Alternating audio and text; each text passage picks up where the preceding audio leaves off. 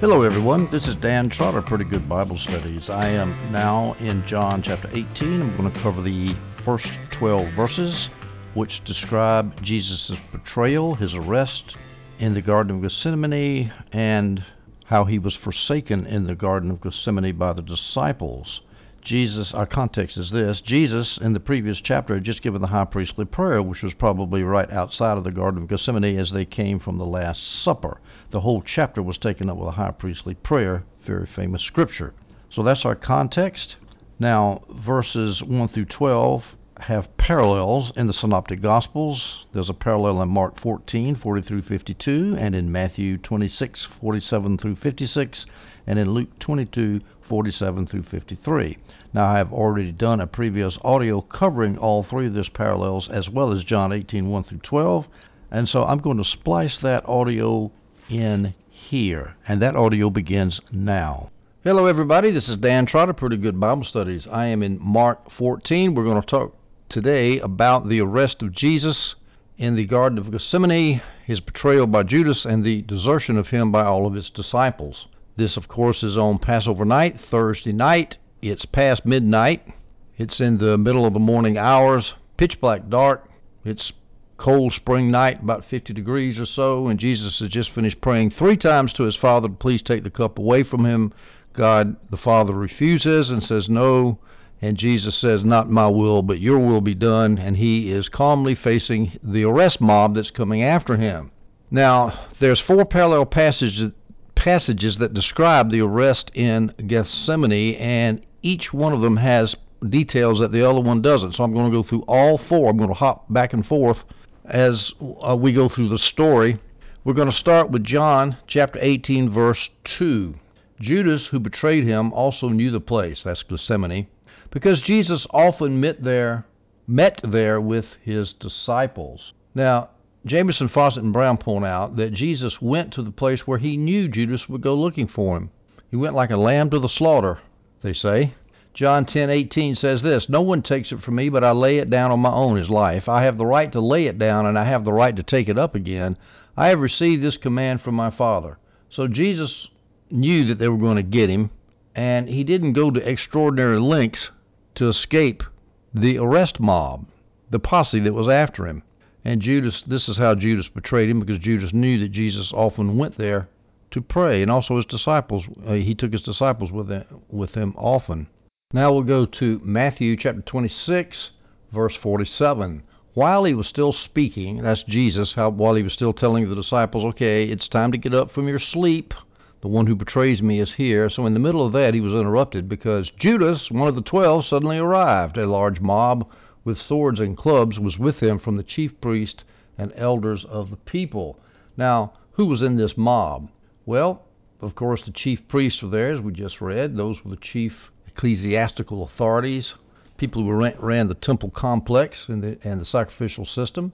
The elders, that's probably the political leaders, people who were on the Sanhedrin. We got the teachers of the law. We read in verses previous in Mark, not in Matthew, I'm sorry, back in Mark 14, verse 43, while he was still speaking, Judas, one of the 12, suddenly arrived. With him was a mob with swords and clubs from the chief priests, the scribes, and the elders, and those were the private teachers of the law. They were called lawyers, and they were mainly Pharisees. Lots of them were Pharisees, and they were experts in the law, so they were there. So then you also had a detachment of temple police. We read later in Matthew 26, verse 52, and also in John 18:3. So Judas took a company of soldiers and some temple police from the chief priests and the Pharisees and came there with lanterns, torches, and weapons. The temple police were those who secured the safety of the temple. I often wonder whether they're Levites. That must have been one of their jobs. But anyway, they were under the control of the high priest, Caiaphas probably. They were not Romans, but they were Jews. And they were in the mob also. But also the Romans were there.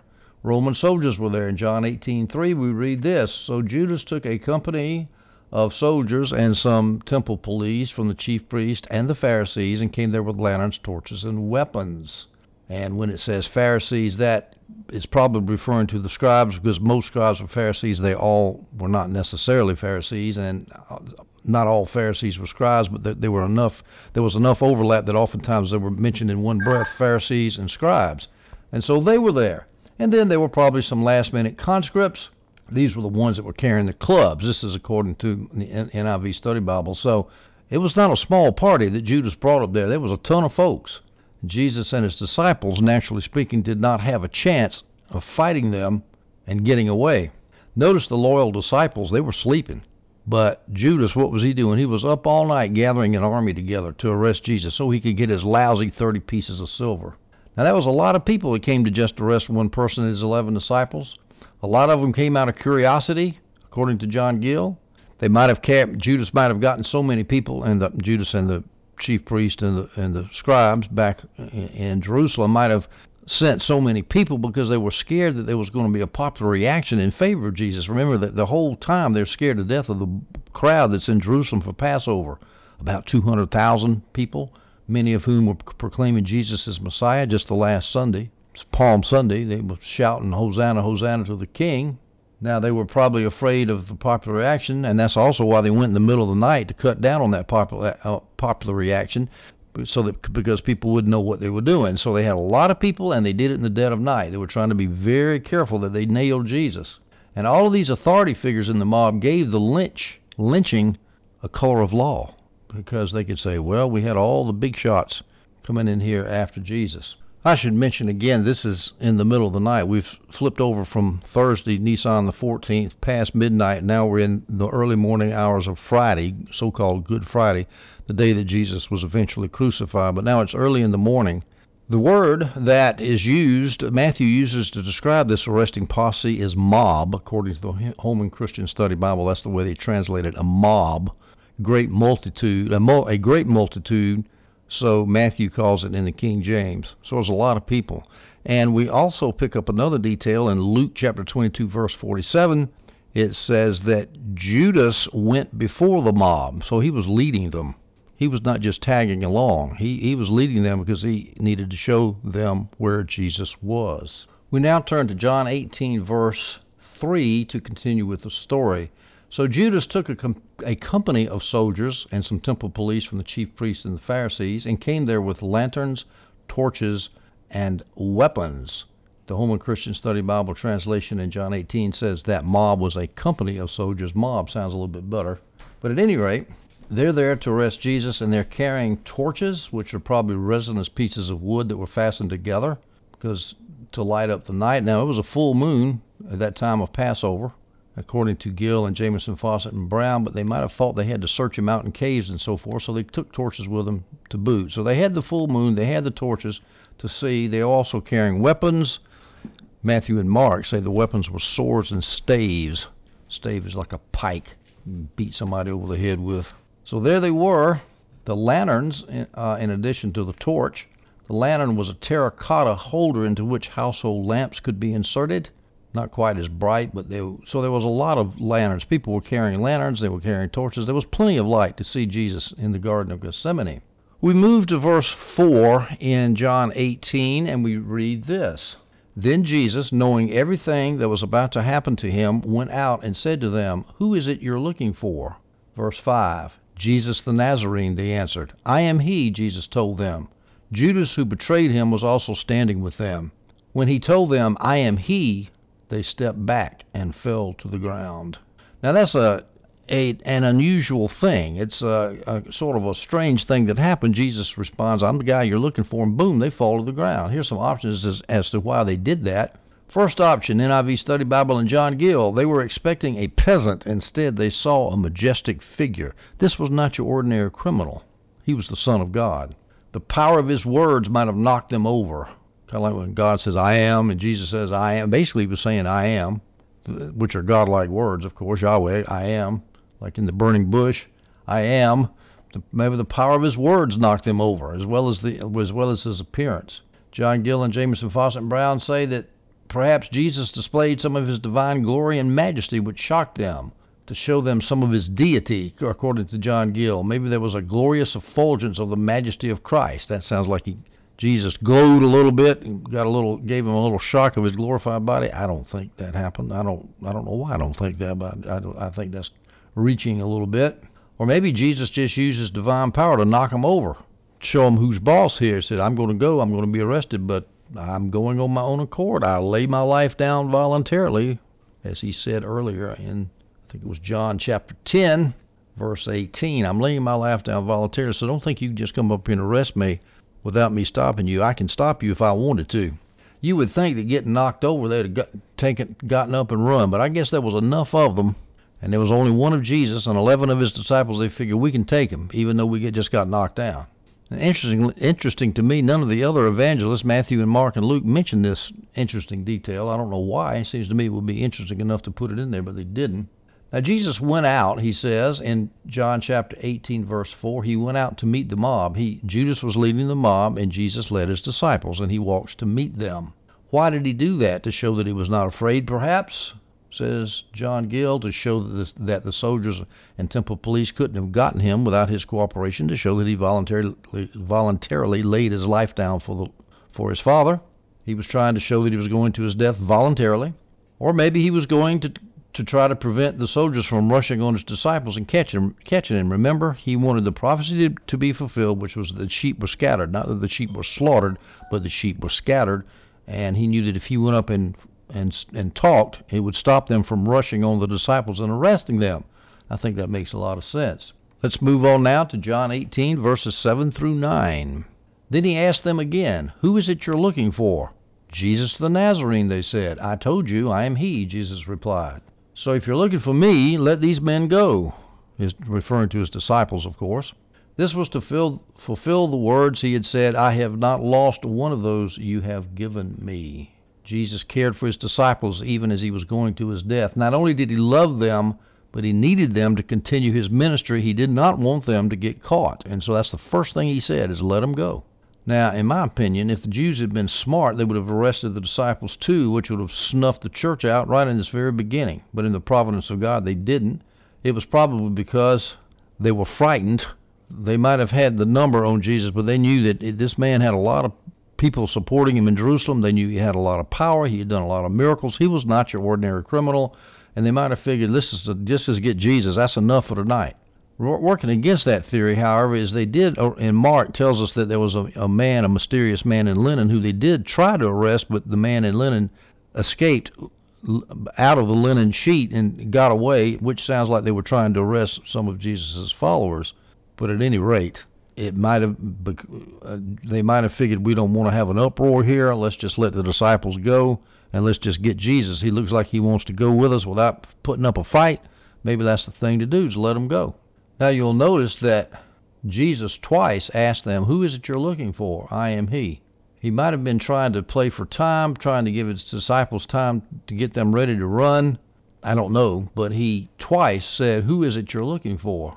"I am he." "I told you, I am he. Let these men go." So he did it twice. Now, was this a command? Adam Clark says he was commanding the disciples, or was it an entreaty, a request? Well, it seems to me that even though Jesus was God, he's also human, and he's there, and he doesn't have any weapons, and he's outnumbered by a mob of arresting soldiers. Sounds more like an entreaty to me, but at any rate, they did let him go.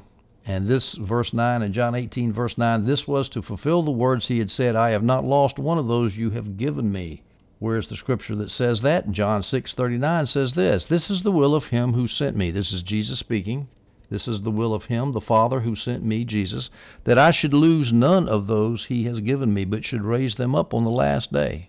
And in the high priestly prayer, which he had given just before this on the way to the Garden of Gethsemane, after the Last Supper, in John 17:12, Jesus says this, "While I was with them, I was protecting them by your name, that you have given me. I guarded them, and not one of them is lost, except the son of destruction, so that Scripture may be fulfilled." Now, somebody might raise a problem here. It says, well, they were all lost except for John. They eventually were all killed in the line of duty as Christian disciples. Well, Jesus was talking about while he was there on earth. He protected them. None of them got killed until after Pentecost. Here's going back to this question of why did Jesus ask them twice, "Who is it that you're looking for?" Jesus, "I am he."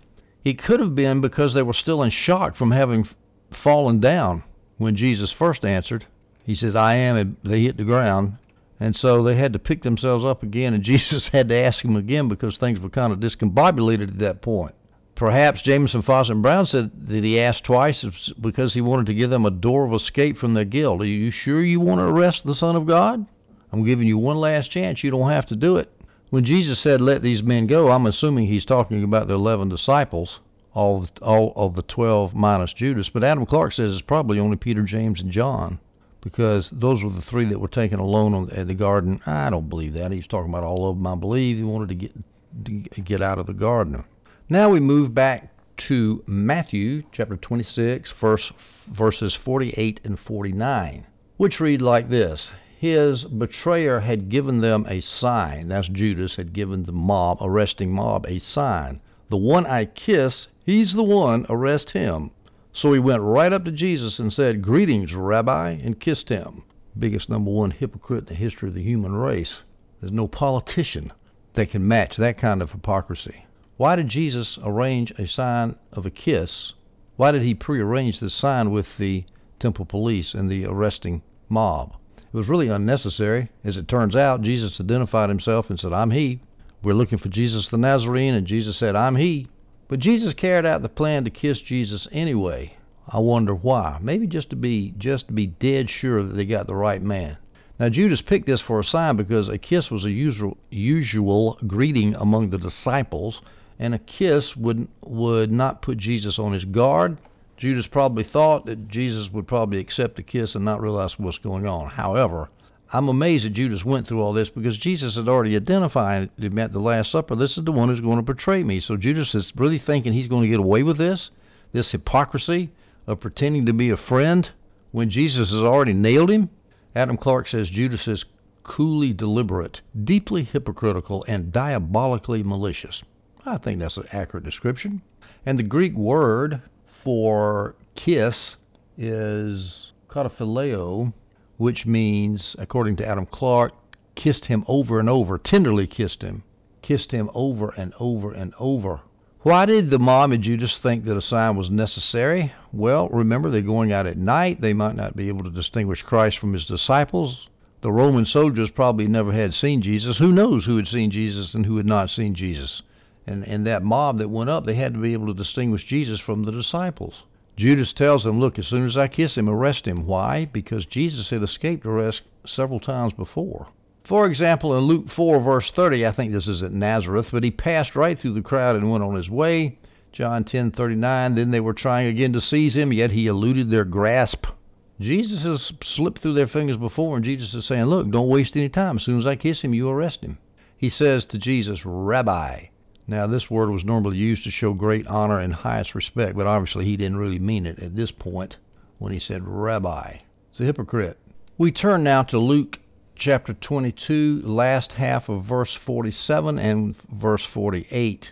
He came near Jesus to kiss him, but Jesus said to him, Judas, are you betraying the Son of Man with a kiss? Now, several things to notice here. Jesus is pointing out, ironically, the Son of Man, that's a messianic title. And he's saying, are you such a hypocrite? You're betraying the Messiah by pretending that you're his friend, and you're betraying me with a kiss? In other words, he's pointing out his hypocrisy, that he's trying to kiss him. Jesus wasn't fooled for a minute, of course, by Judas's hypocrisy. And he calls him Judas. That's his name. Might have been to ironically show that he had been a trusted friend and an apostle. And I can imagine that Jesus probably felt some pain at being betrayed by one of his disciples that had been with him, for over 3 years? Jesus underwent so much pain that night that sometimes it's the pain of desertion and betrayal we sometimes forget. In fact, I think we often forget. He was betrayed. He was screwed by one of his close friends. And if anybody's ever been screwed before, there's hardly anything worse. It's really bad. So Jesus calls him by his first name, Judas. He didn't say, you traitor, you liar, you hypocrite. And Jesus, he did that plenty of times with the Pharisees. He called them all kinds of names. He wasn't averse to calling people some bad names if they deserved it. And Judas, of course, deserved it, but he didn't call him a bad name. He called him Judas, his first name. You're betraying me with a kiss, Judas? What are you doing, man? I think that's kind of the attitude of the way it was spoken. Now let's turn to Matthew 26:50 and read this. Friend, Jesus asked him, why have you come? Then they came up, took hold of Jesus, and arrested him. Now, there's a translation problem here. The NIV translates it this way: friend, do what you came for. And in the margin, the NIV says, friend, why have you come? And that's how the Holman Christian Study Bible translates it, just like the NIV margin, friend, why have you come? In other words, Jesus knows why he came, but he's getting Judas to articulate it. Are you coming here as my friend? You calling me rabbi? You my friend or you my enemy? I mean, why are you calling me rabbi? And you got this big mob of soldiers behind you? It's obviously you're not my friend. How can you be such a frippin' hypocrite? And you're kissing me when you got a mob of soldiers behind you? In fact, in the verse we just read, Luke 22, verse 48, Jesus said to him, Judas, are you betraying the Son of Man with a kiss? That would go good with the alternate translation, why have you come? To betray me with a kiss? Well, if you're betraying me with a kiss, why do you have all these soldiers behind you? Jesus is not going to let people get away with their hypocrisy, which I think is pretty elegant of him, pretty cool. Now, how did he say that word friend? He could have been ironic and sarcastic. John Gill denies that. He could have just been going along with Judas's pretense of friendship, John Gill says. John Gill says maybe he was trying to cut Judas's sense of conscience, his conscience. Not conscious, but his conscience, if he had any left, which I doubt. Adam Clark says, how must these words have cut his very soul if he had any sensibility left, which I doubt that he did.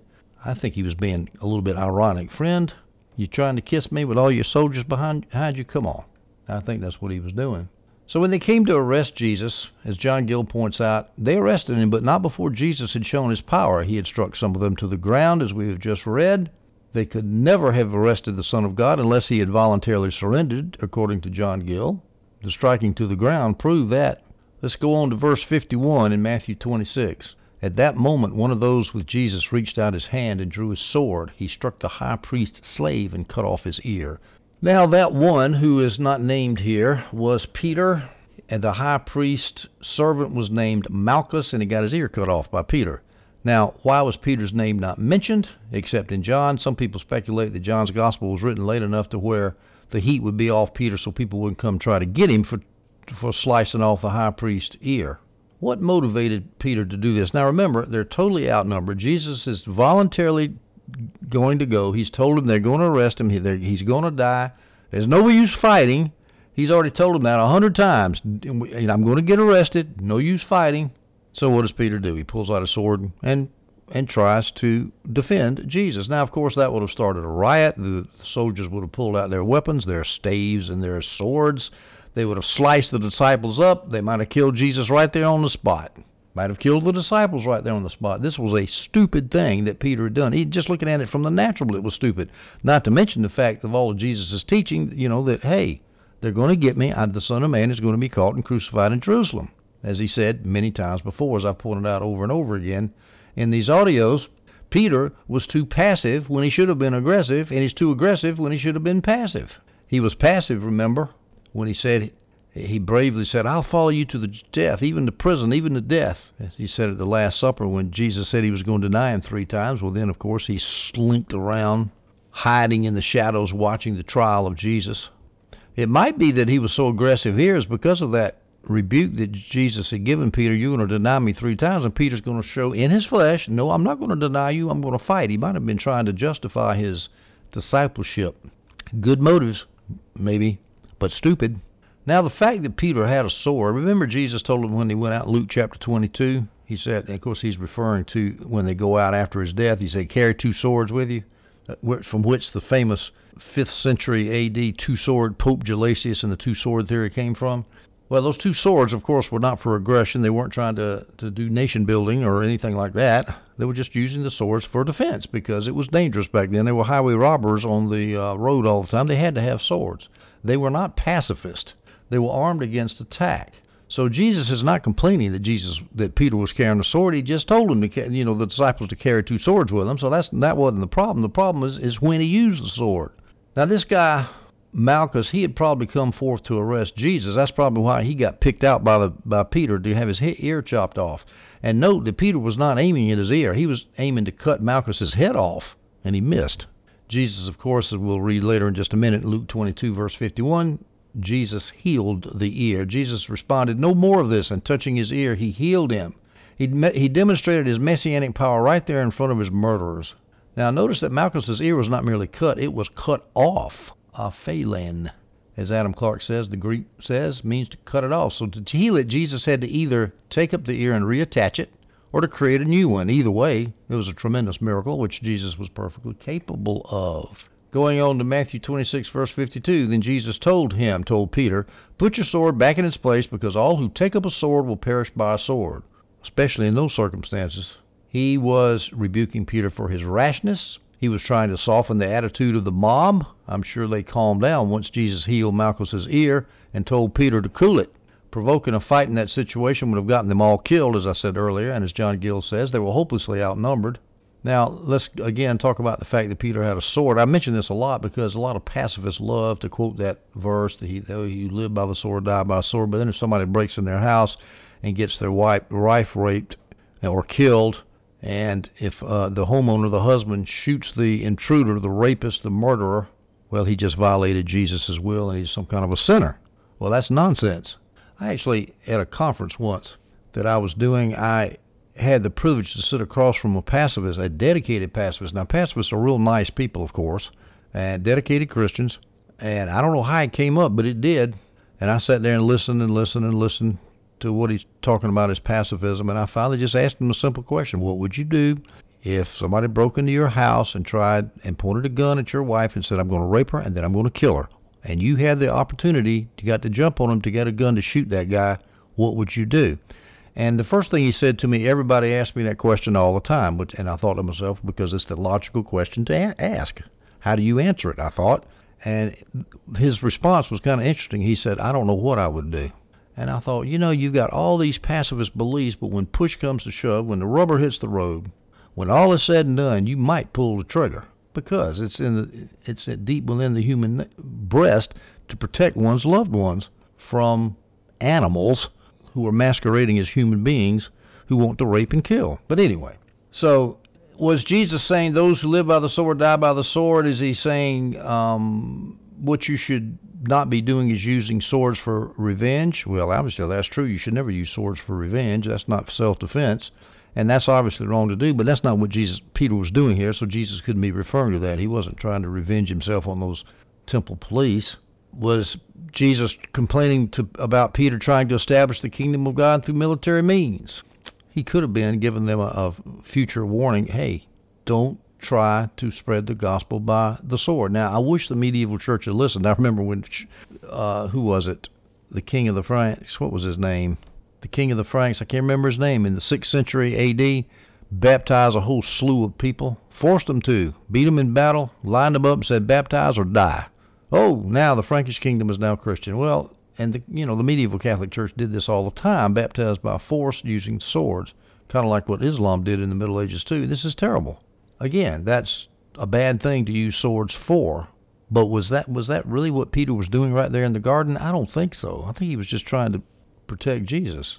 Here's another option. Some people say that Jesus was not referring to Peter, but to the Jews. He's saying, look, Peter, put your sword away. We don't need to worry, because the Jews are living by the sword. They're going to die by the sword in AD 70 when they get wiped out when I come in judgment. This is John Gill and Adam Clark's idea. Again, let me repeat that. Peter, the Jews have taken up a sword against me, but they're going to perish by Roman swords in 70 AD. Let me read you a quote from Adam Clark. It is probably a prophetic declaration of the Jewish and Roman states. The Jews put our Lord to death under the sanction of the Romans. Both took the sword against Christ, and both perished by it. The Jews by the sword of the Romans, and the Romans by that of the Goths, Vandals, etc. The event has verified the prediction. The Jewish government has been destroyed upward of 1,700 years, Clark's writing in the 19th century, and the Romans upward of 1,000. That's an interesting idea. But I don't think that's what it was. I think he was just Jesus is saying, look, don't try to protect me with a sword. Self-defense is fine. You got a right of self-defense, but I am going to lay my life down voluntarily. And besides, it's not self-defense is a wonderful idea unless you don't have a chance.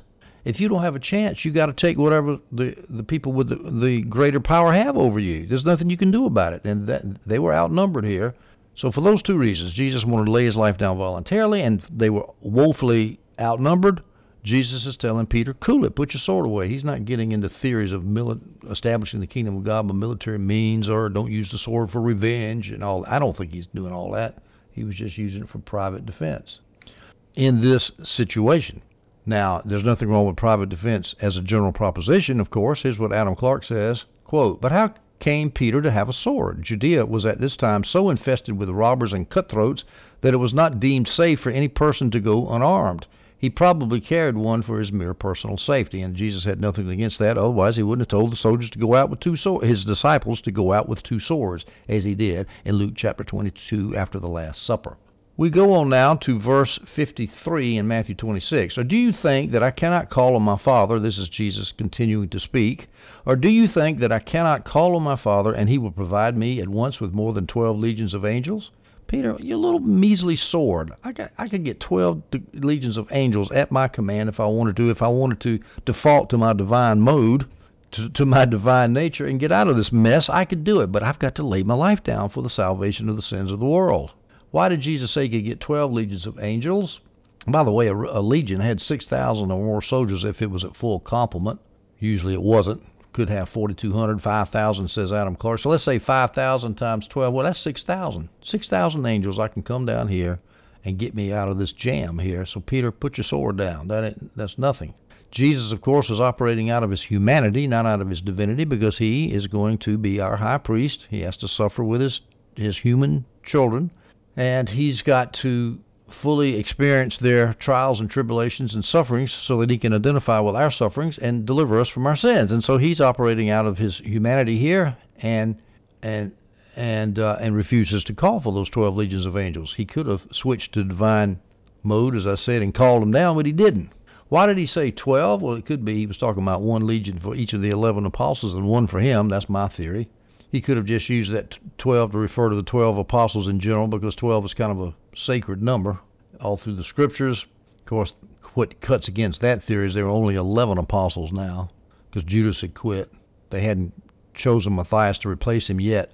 But at any rate, that's a minor point. The point is that he could have gotten all the angels he wanted to, but he wanted to lay his life down voluntarily. Now we go to Matthew 26, verse 54. "How then would the scriptures be fulfilled that say it must happen this way?" And of course, he's referring to Zechariah 13:7, which he's already quoted to them in the Garden of Gethsemane earlier.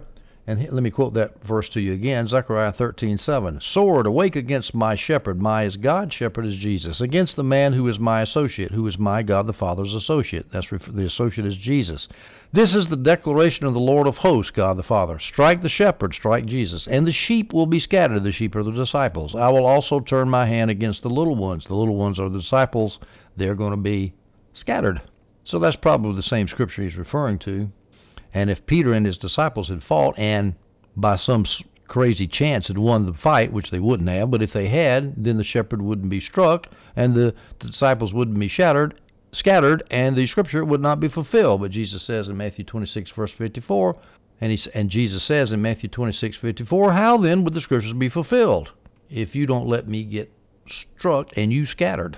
And that just goes to show that if the Bible says something, it's going to happen, even if it's a little unpleasant or even a lot unpleasant. I mean, getting crucified was a terrible thing, but of course that was from the foundation of the world, as what Peter said in his Pentecostal sermon, that God delivered Jesus up for the sins of the people from the foundation of the world. And the scripture is going to be fulfilled. God knows the future, and when he knows the future, that means it's going to happen.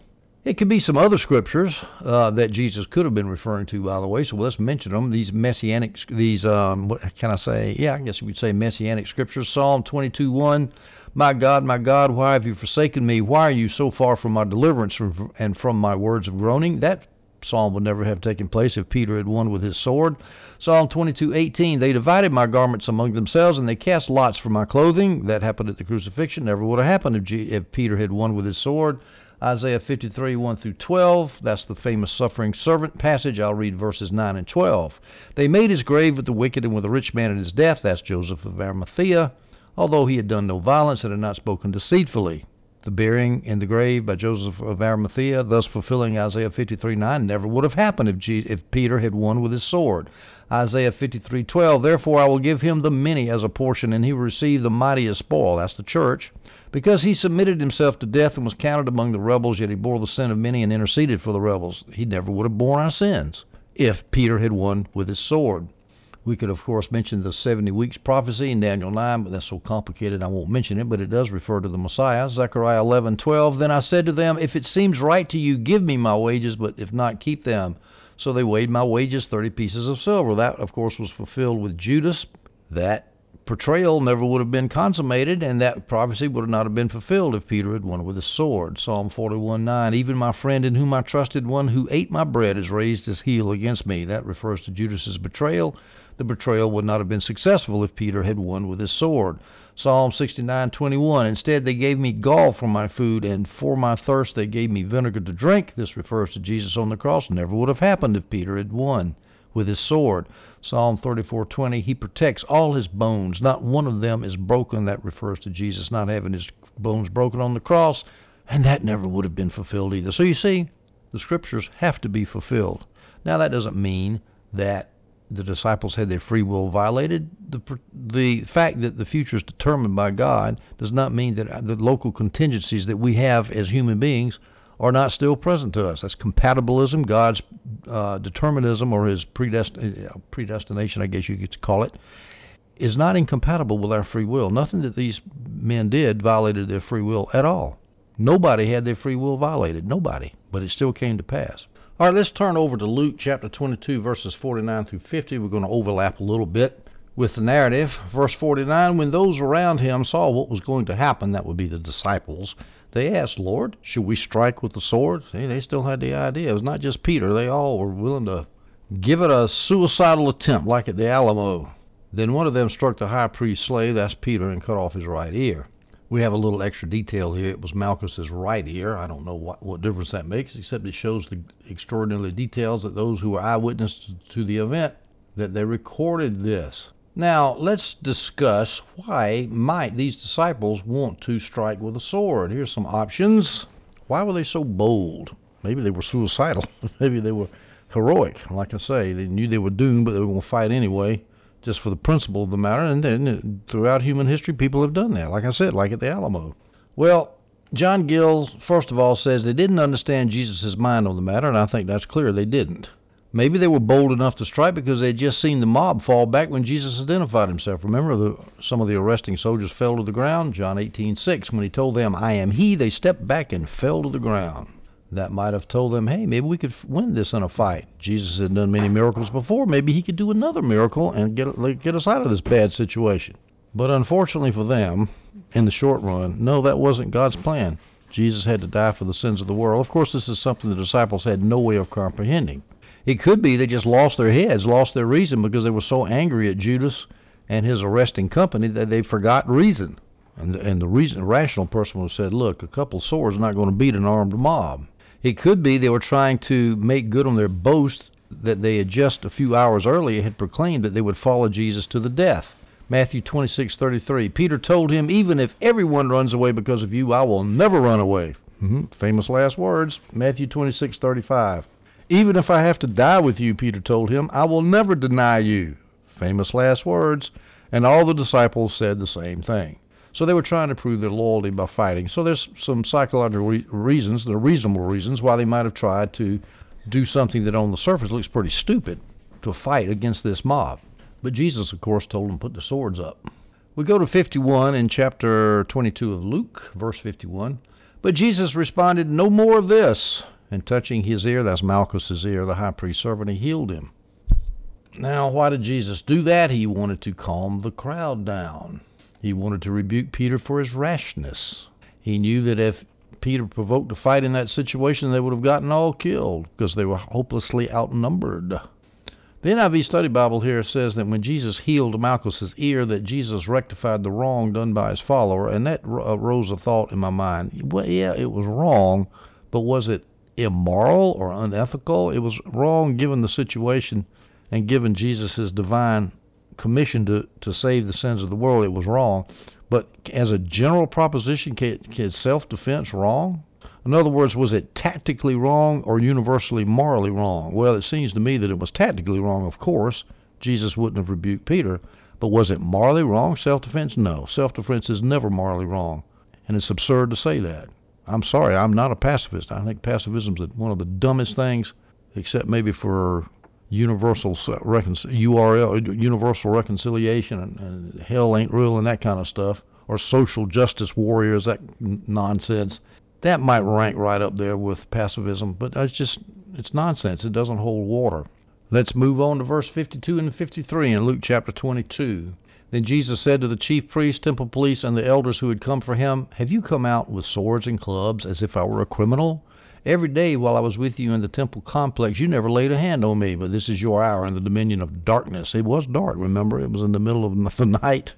The dominion. Yeah, this is what you criminals do. You're the criminals, not me. I was out there openly teaching. You could have arrested me, but you gutless wonders were afraid of the people. And so now you slink out here in the middle of the night to arrest me where the people can't see you.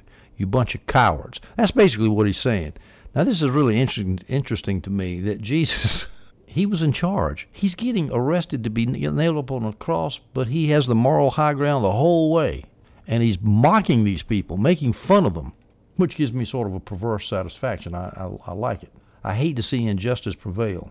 That's why I like watching Lifetime movies. The bad guys always get it at the end. They end up in court or in jail, the rapists, the murderers, and they get nailed. Jesus was not acting like the stereotypical pacifist turn-the-other-cheek guy, you know. He took this opportunity to gratuitously insult the chief priest. He didn't have to do this, but he did it. He wanted everyone to see that he was innocent.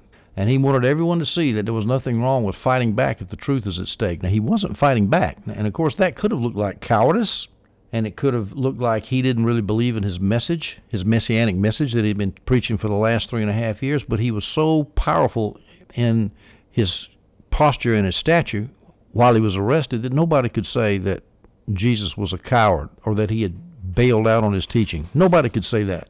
He stood up and stuck it in there, stuck his fingers in the high priest's eye, in the chief priest's eye. He even took the opportunity to say they were in league with the devil. He said, "Okay, you guys, this is the dominion of the darkness. This is your hours, in the middle of the night where nobody can see you, you cowards." And, of course, the dominion of darkness is not only talking about the physical darkness, he's talking about the spiritual darkness. They were in the power of the devil. You guys are possessed of the devil, so come on, you demoniacs, come arrest me. And so to this day, the Pharisees, the chief priests, the elders, the scribes, the Sadducees, all the ruling authorities of Jerusalem, they all look like the clowns and the moral monsters that they were to this day. Because Jesus, even though he had no power, no soldiers, no nothing, no money, he is worshipped now by something, what is it, 1.2 billion, well, I don't know, 2 billion people. I don't remember, lots of people. But nobody follows these Pharisees. Now, there's a few, I guess, but not many. They lost. They won in the garden. They won in the short term, but boy, did they ever lose big time in the long run. And what's especially exciting about it is when you see Messianic Jews, when you see a lot of Jews who say, our forefathers, they really did Jesus bad. I want to believe in Jesus because he's my Jewish Messiah, Yeshua. That's something comforting about that also. All right, let's move on to verse 54. They seized him, and this is in Luke chapter 22. They seized him, led him away, and brought him into the high priest's house. That's Caiaphas' house. Meanwhile, Peter was following at a distance. Well, that's for next week. Next audio. We'll stop it right there. In Luke, and I think we now want to go to John, chapter 10, verse 10. Chapter 18, verse 10. Then Simon Peter, who had a sword, drew it and struck the high priest's slave. We're overlapping the narrative a little bit. Struck the slave and cut off his right ear. The slave's name was Malchus. That's how we know his name. At that, Jesus said to Peter, "Sheath your sword. Am I not to drink the cup the Father has given me?" Now, we need to thank John because now we know the names of those who were involved with this unfortunate incident about Peter striking off Malchus's ear. We never would have known if John had not told us. Some speculate that Peter might still have been alive when John wrote, and therefore John didn't want to get him in trouble. And so, Matthew, Mark, and Luke did not want to get him in trouble, so they didn't mention him, but John did. John actually knew the high priest and therefore might have known Malchus. That might be why he mentioned his name. John 18:15 says this, "Meanwhile, Simon Peter was following Jesus, as was another disciple," and most people say that other disciple was John, the author of the gospel here. "That disciple was an acquaintance of the high priest." So he went with Jesus into the high priest's courtyard. That's how John got in. And so it's natural that John would mention Malchus's name. Jesus says, one little extra detail here, Jesus says, am I not to drink the cup the Father has given me? The cup is a symbol of suffering. Here's some scriptures. Psalm 75:8, for there is a cup in the Lord's hand, full of wine blended with spices, and he pours from it. All the wicked of the earth will drink, draining it to the edges. So the cup was a symbol of judgment. Ezekiel 23:31 through 34, you have followed the path of your sister, so I will put her cup in your hand. This is what the Lord God says, you will drink your sister's cup. This is the sister kingdom of Israel. I think it's talking to the southern kingdom here, talking about your sister's cup in the northern kingdom. You will drink your sister's cup, which is deep and wide. You will be an object of ridicule and scorn, for it holds so much. You will be filled with drunkenness and grief, with a cup of devastation and desolation, the cup of your sister Samaria. You will drink it and drain it, then you will gnaw its broken pieces and tear your breast. For I have spoken. This is the declaration of the Lord God. So you see, cup is a symbol of judgment. It could have referred to the poison that executioners used to give to condemned criminals. It could have been referred to the nasty medicine that doctors gave to their patients. Could have referred to the cup of wine and myrrh mixed together that dying criminals on the cross were given to alleviate their pain. But at any rate, it's a good symbol, and we don't get the richness of it really in English unless you know the Jewish background. It refers to the wrath of God. So Jesus was talking about the cup that he's going to drink. What he's talking about, the wrath that the Father is getting ready to pour out on him for carrying the sins of the world. Here's some more. Isaiah 51:17. Wake yourself up. Stand up, Jerusalem, you who have drunk the cup of his fury from the hand of the Lord. You who have drunk the goblet to the dregs, the cup that causes people to stagger. Isaiah 51:22. This is what your Lord says, Yahweh, even your God who defends his people. Look, I have removed the cup of staggering from your hand. That goblet, the cup of my fury, you will never drink it again. Jeremiah 25:15. This is what the Lord, the God of Israel, said to me. Take this cup of the wine of wrath from my hand and make all the nations I am sending you to drink from it. Revelation 14:10. He will also drink the wine of God's wrath, which is mixed full strength in the cup of his anger. He will be tormented with fire and sulfur in the sight of the holy angels and in the sight of the Lamb. Revelation 16:19. The great city split into three parts, and the cities of the nations fell. Babylon the Great was remembered in God's presence. He gave her the cup filled with the wine of his fierce anger. So you see, there's not much doubt about the symbolism of the cup, and Jesus says, I'm about to drink that cup of the Father's wrath. All right, we'll finish up with John here. In John 18:12, then the company of soldiers, the commander, and the Jewish temple police arrested Jesus and tied him up. Why'd they tie him up, by the way? Well, that was standard procedure. You tied up people you arrested. It could be more than standard procedure is the fact, as John Gill points out, Jesus had escaped the Jews several times before, and they were taking no chances. They weren't going to let him get loose. Jamieson, Fawcett, and Brown makes the point that not until Jesus had made them feel that no man could take his life from him, except that he laid it down, that's when he got tied up, after he'd already shown them, hey, I'm going here voluntarily. I'm not going to fight you. I've healed the high servant's ear. I've rebuked my disciple who pulled a sword on you. I've knocked you to the ground. I've made fun of you about you arresting me here at night. Okay, so now you can take me. And so they took him. They took him to Annas, the father-in-law of Caiaphas. There's two high priests. The ex-high priest was Annas. When he quit, I forgot his dates exactly, but when he quit being the high priest, there was a several-year interlude. Then his son-in-law Caiaphas took over, and Caiaphas was the high priest that particular year that Jesus was arrested and crucified. Let's see. Annas had been deposed by the Romans in AD 15. I forgot when he took over. Many people probably still regarded him as the high priest, so that's why they went to his house first. Jesus went through four trials. He went, or four kangaroo court hearings, I should say. Annas, the ex-high priest house, then Caiaphas, the current high priest house, then to Pontius Pilate at the Praetorium, probably in Herod's palace, and then Pontius Pilate sent him to Herod, and then Herod sent him back to Pontius Pilate. Actually, 4 different places, 5 different times, actually. The kangaroo court system was in full operation. All right, let's now move to Matthew 26, verse 55, and pick up one extra detail. At that time, Jesus said to the crowds, if you come out with swords and clubs as if I were a criminal to capture me, every day I used to sit teaching in the temple complex and you didn't arrest me.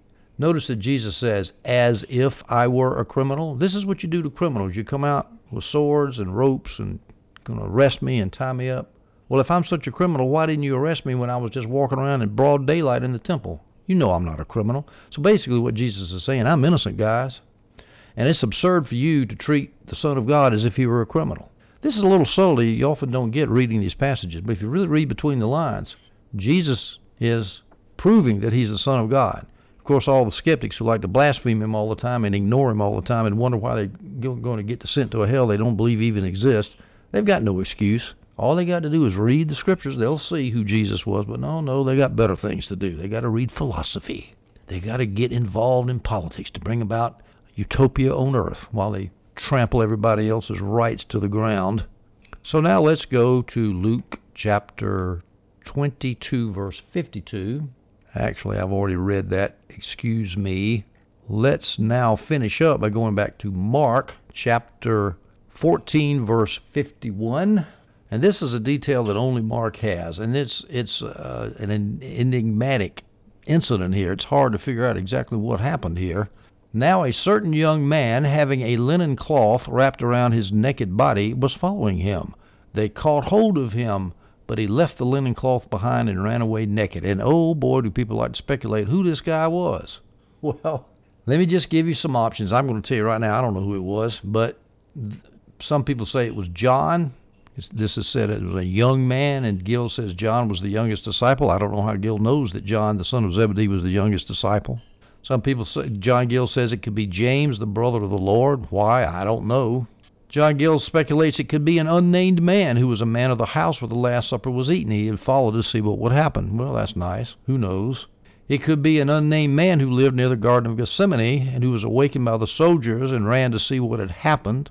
That actually doesn't sound unlikely to me. According to John Gill and Adam Clark, it'd just be somebody who awoke quickly. And the fact that he woke quickly, only had a linen cloak on and nothing on under means he was sleeping in his linen sheets. The linen, by the way, is usually wool for an outer garment. The linen shows he had wealth. He was a wealthy person out there. Well, that could be. Most people speculated it was John Mark because of his anonymity. It says, and a certain young man. John Mark, because of modesty, might not have mentioned who it was. Might not want to get himself in trouble either, for that matter. But he mentions, and here's to believe this, here are the assumptions you have to make. The Lord's Supper was held in John Mark's parents' house. It's well known that John Mark's parents lived in Jerusalem. It could have been where the Lord's Supper was held. After the supper, Mark went to sleep as Jesus took his disciples to Gethsemane. Judas arrives at the house in Jerusalem with the soldiers looking for Jesus because he knew that's where the Lord's Supper had been. Mark hears this. He wakes up. He hastily grabs his linen sheet that he was sleeping on, and he followed the soldiers. Now, some people object to that. He's going to freeze. It's about 50 degrees that night. You got nothing on but a linen sheet. Well, you can survive in 50 degrees. It might be uncomfortable, but you can survive. He was in a hurry, and so he just grabbed the sheet and went. And then he's there watching, and then when the other disciples fled, he almost got caught, but the linen sheet slipped off his body when they grabbed him because linen is slippery, and he barely got away. That to me is just as good a speculation as any. I even saw some guy speculating that it was when Jesus said, I am he, and the soldiers fell down, there was a little bit of power came out of Jesus and resurrected somebody because there were cemeteries down there at the bottom of the hill, bottom of the Mount of Olives near Gethsemane, and in that cemetery there were some people that were dead, and one of them rose and said, I want to go see who resurrected me. I don't believe that, but I found 2 people on the internet who speculated that. See, that's the thing. When there's not a lot of facts, speculation can run wild. Anyway, I'm going to assume it was John Mark. John Piper makes the point is that whoever it was, we don't want to miss the main point, which was that the people were afraid, and the disciples were afraid, and they ran like crazy. And that was the point of why this detail was even mentioned by Mark, is they were scared, and they were in terror, and they were terrified, and they ran. Now, it's interesting, Jesus said, I don't want you to arrest my disciples, let them go, and they were let go, but they did try to arrest this guy, so they might have not let them. They might have tried to get the disciples, but in the confusion and in the darkness, plus the fact the disciples did have swords, they might have been reluctant to go after them. They might have been afraid if they went after the disciples in the confusion, Jesus might have gotten away, and of course their main object was to get Jesus. But at any rate, all the disciples got away. Thank goodness for the future of the church. Ladies and gentlemen, that's the end of the story of Jesus getting arrested in Gethsemane. All right, ladies and gentlemen, I have now returned from my splice of that previous audio I had done on Mark chapter 14, verses 43 through 52. So we're finished now with John 18, 1 through 12, concerning Jesus' arrest and betrayal by Judas, and his arrest in the Garden of Gethsemane, and his being forsaken by the disciples. Next audio will take up Jesus before Annas as the temple guards take him to the high priest house Annas for a kangaroo court inquisition. This will be covered in John 18:12 through 14 and 19 through 23. There are no parallel passages on that, so we'll get a little greater detail from John as to what happened on the night on the last day of Jesus' life. I hope you tune in for that audio, and I hope you enjoyed this one.